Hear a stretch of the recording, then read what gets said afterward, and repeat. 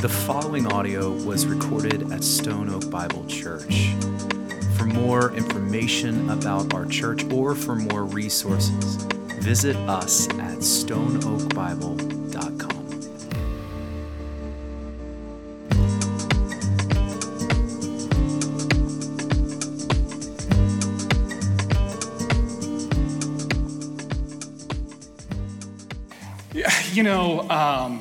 God is good, right?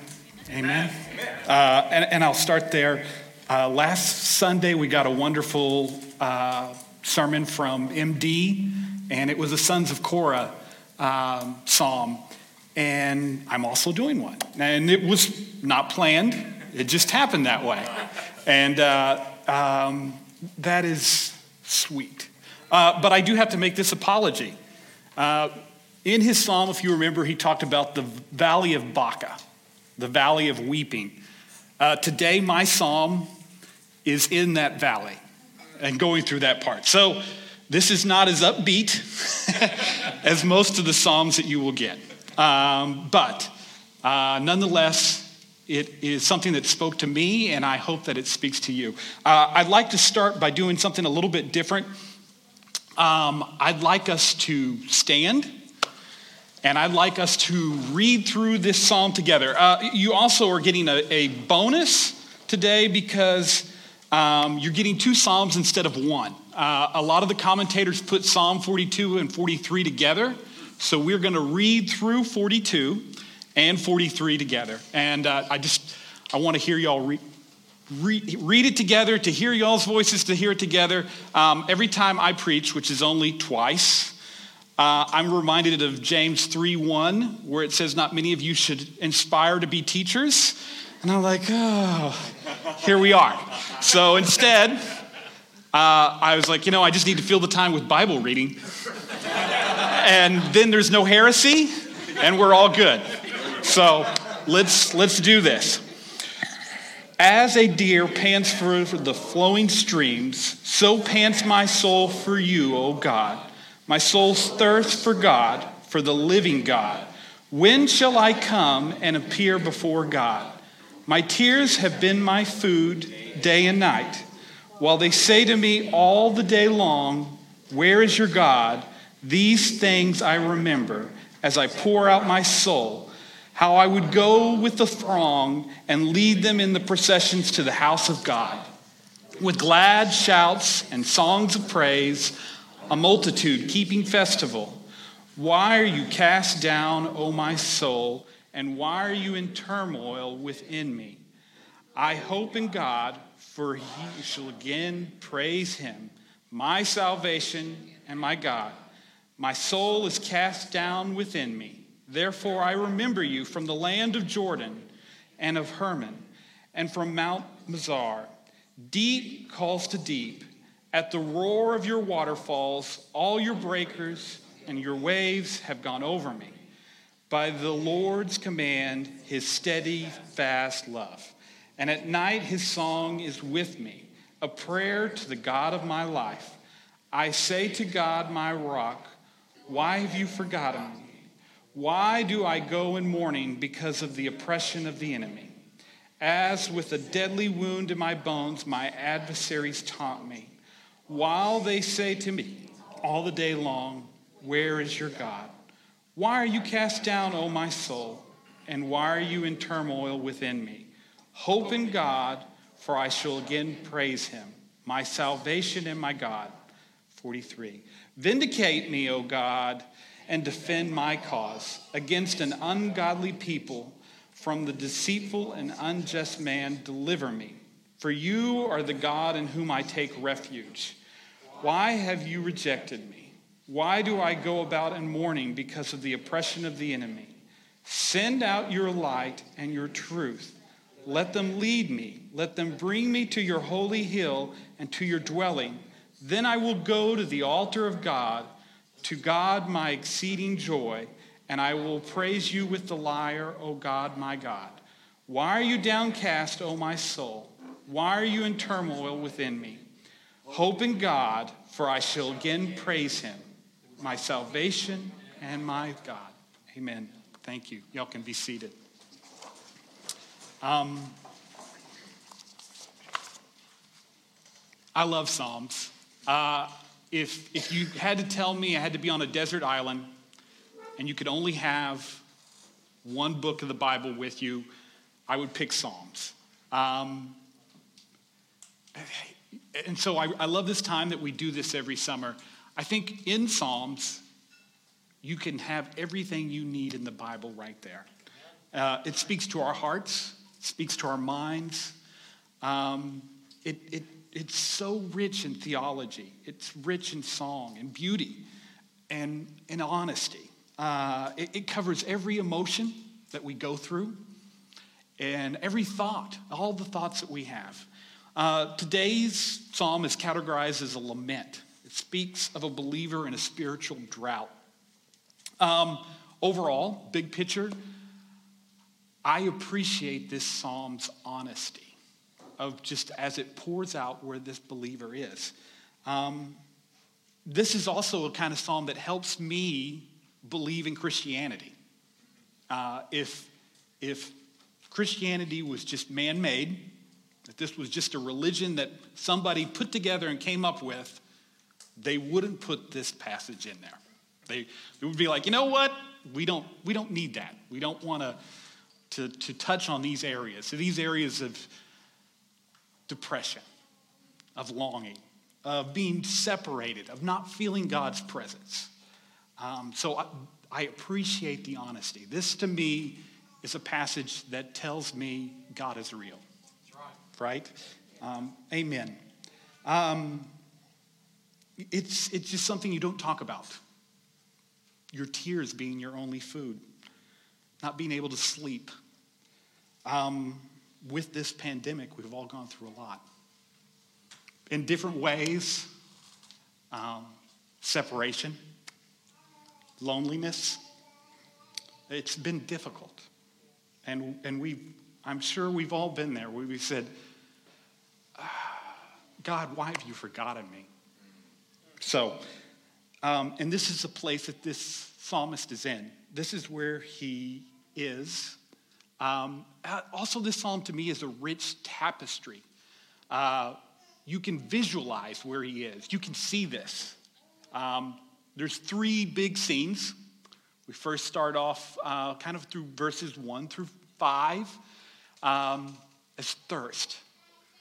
And then it goes to despair. And then finally in chapter 43, we go to prayer, which is a great, in itself, there you go, right? Ending in prayer is so good. But let's dive in, let's get deeper. Let me I just want to read those first 4 verses again myself. As a deer pants for the flowing stream, so pants my soul for you, O God. My soul thirsts for God, for the living God. When shall I come and appear before God? My tears have been my food day and night, while they say to me all the day long, where is your God? These things I remember as I pour out my soul, how I would go with the throng, with the procession to the house of God.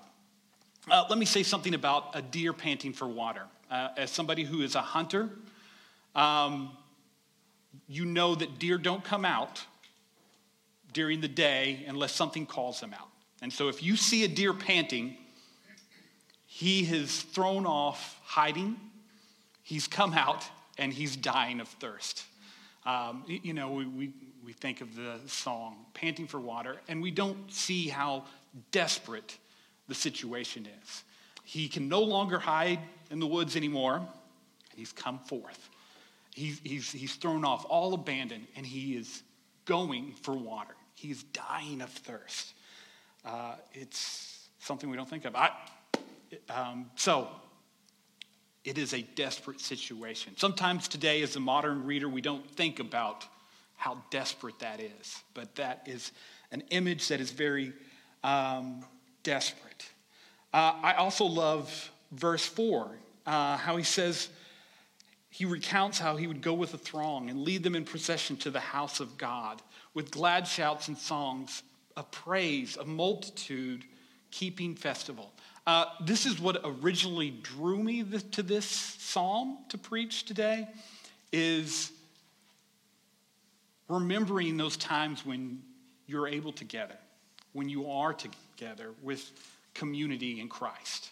I know for my wife and I, when we met and got married, we had a wonderful church, a wonderful Christian community, a wonderful small group, and then we moved, and we didn't have a church, and we didn't have a community, and we kept trying to get connected, and we weren't, and we felt that distance.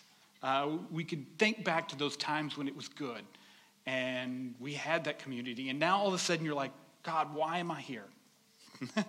Why am I in this desperate situation? I'll also stop here and make a small plug.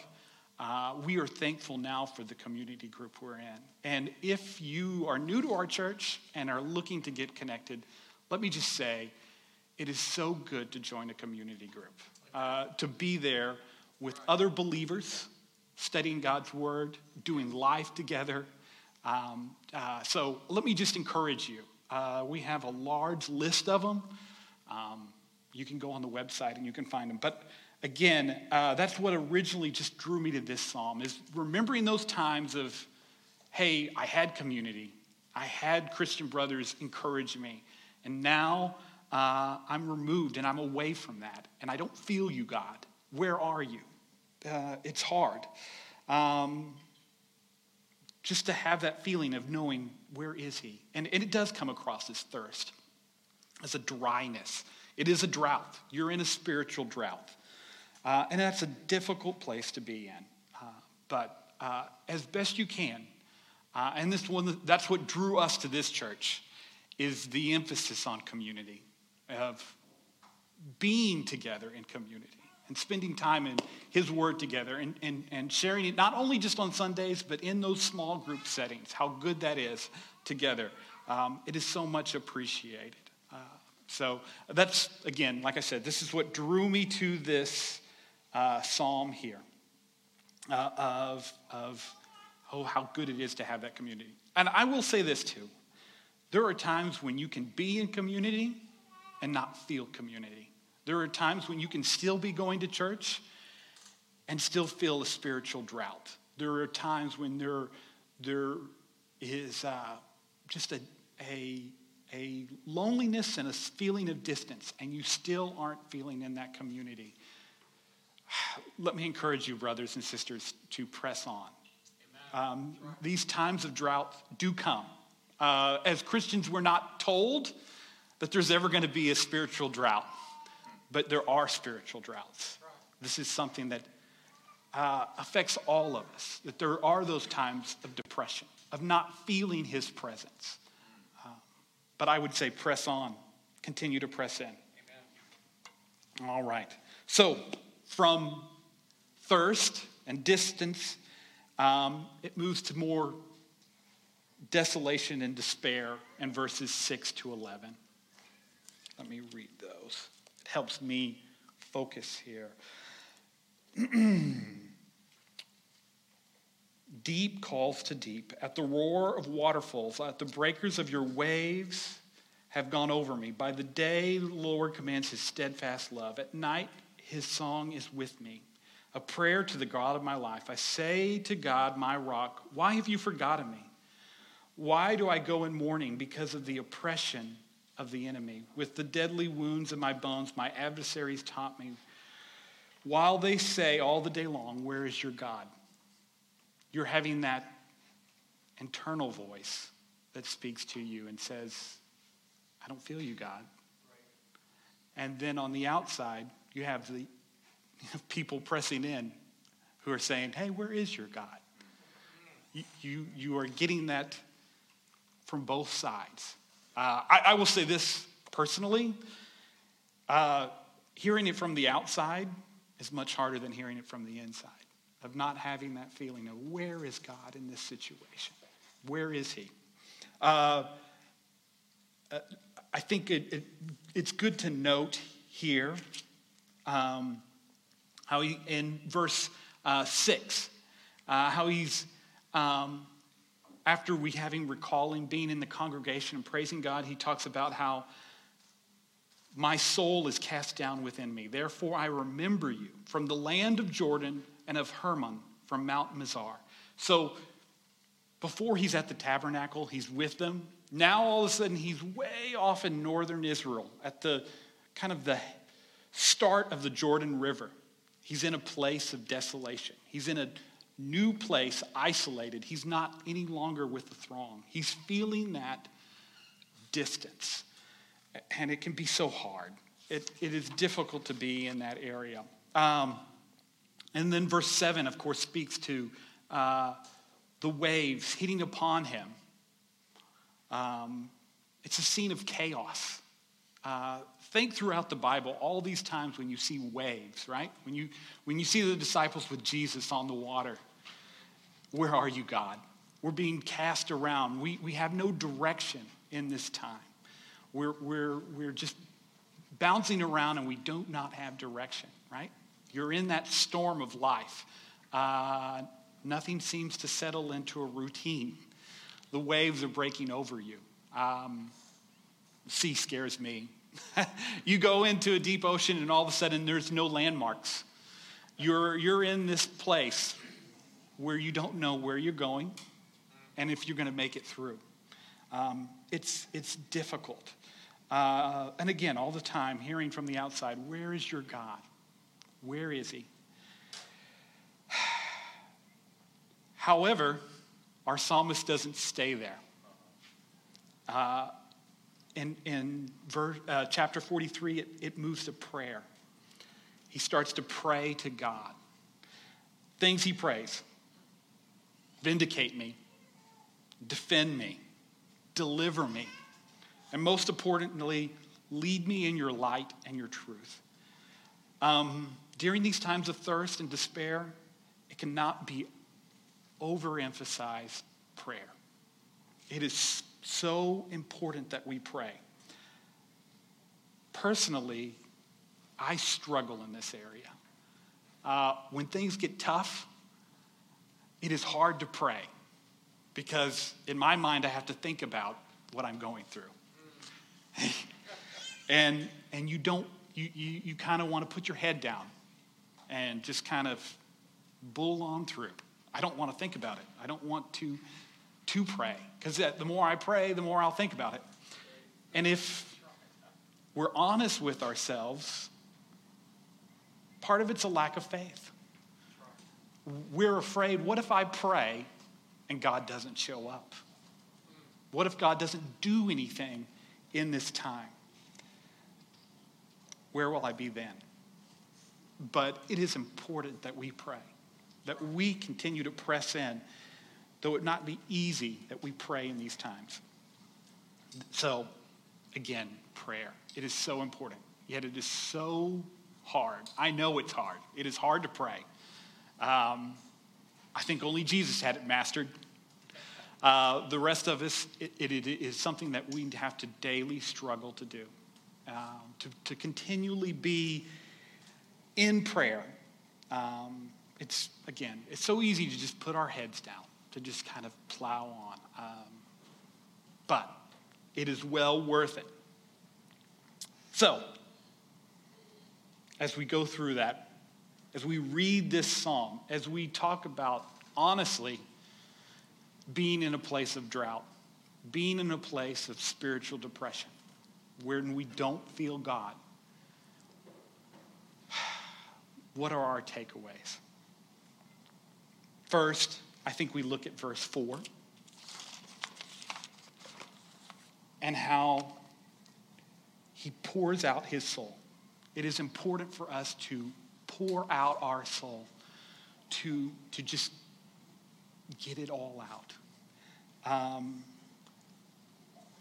So many times we have that small voice in the back of our heads when we're stressed, speaking to us, saying to us,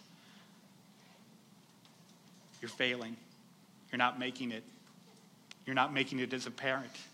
You're not making it at work.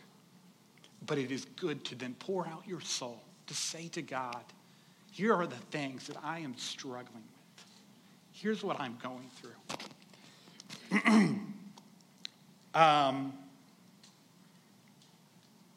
To take those little voices in the back of your head out of the shadows, bring them forward, and to just speak these things out. Pour out your soul to God.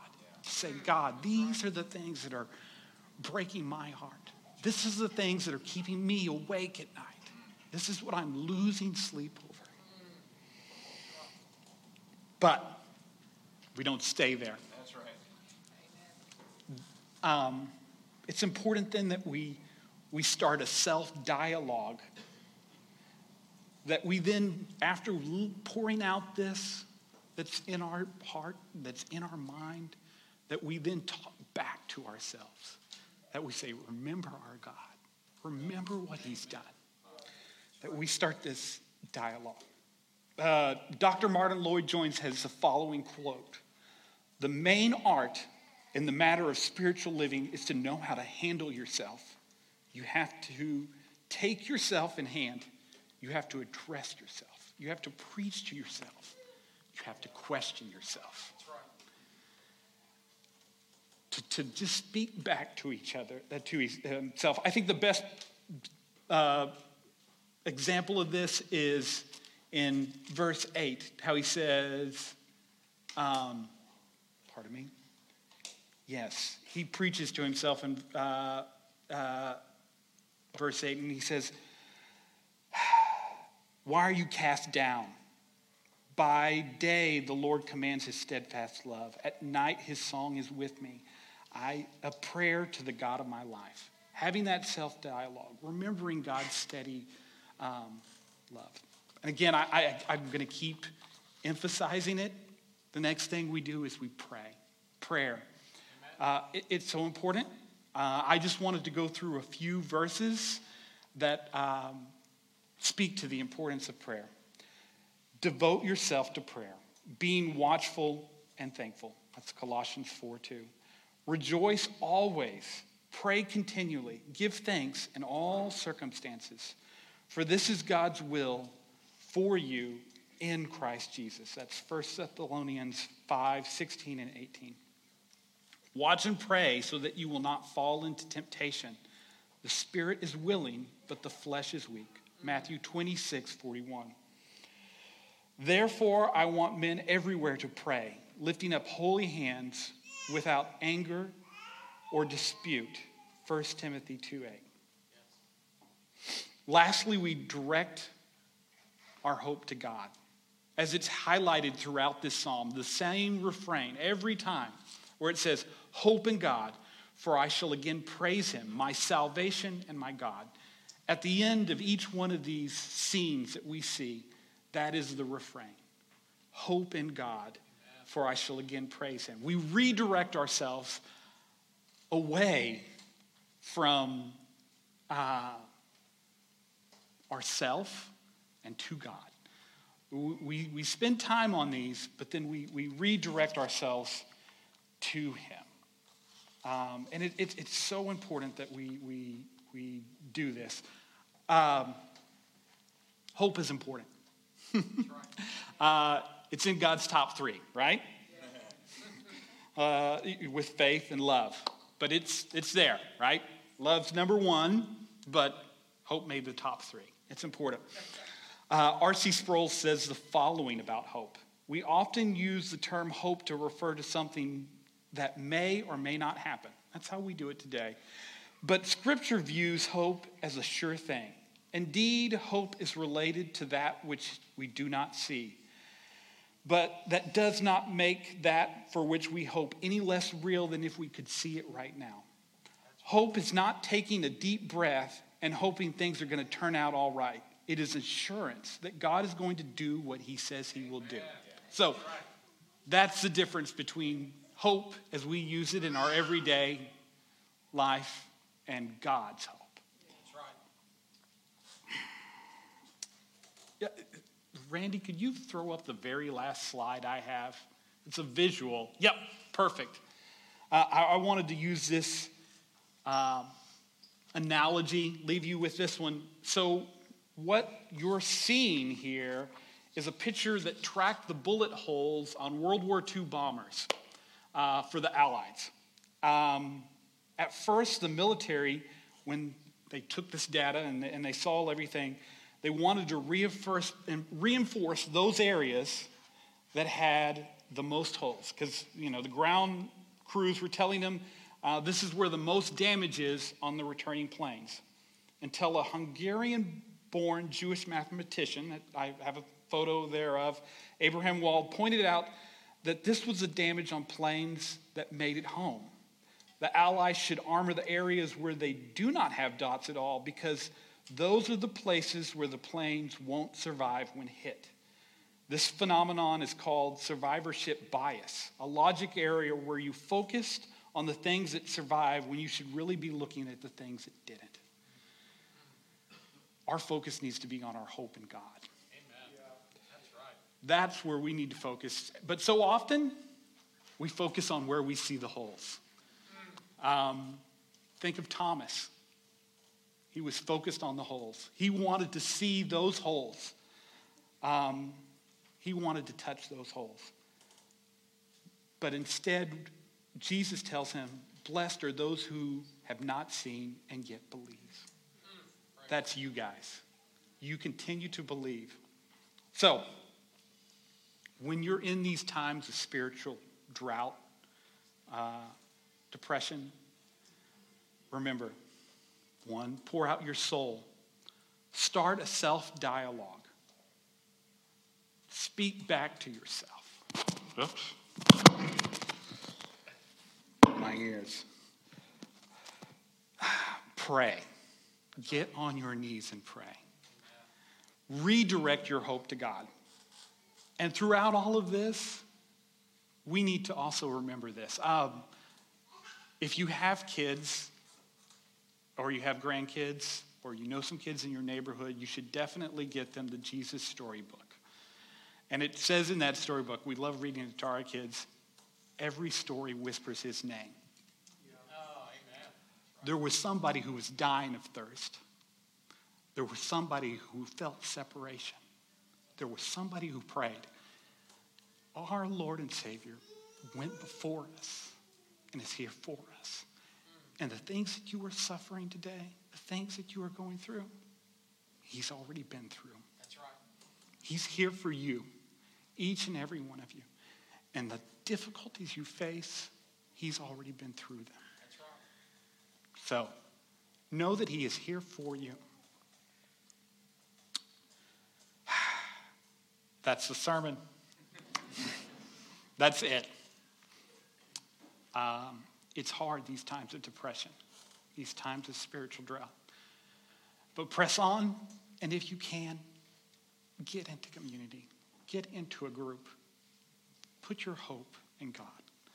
I'm going to end with a benediction, and then Caitlin will lead us in praise. Thank you. Let me lead us here. You may stand. Come on.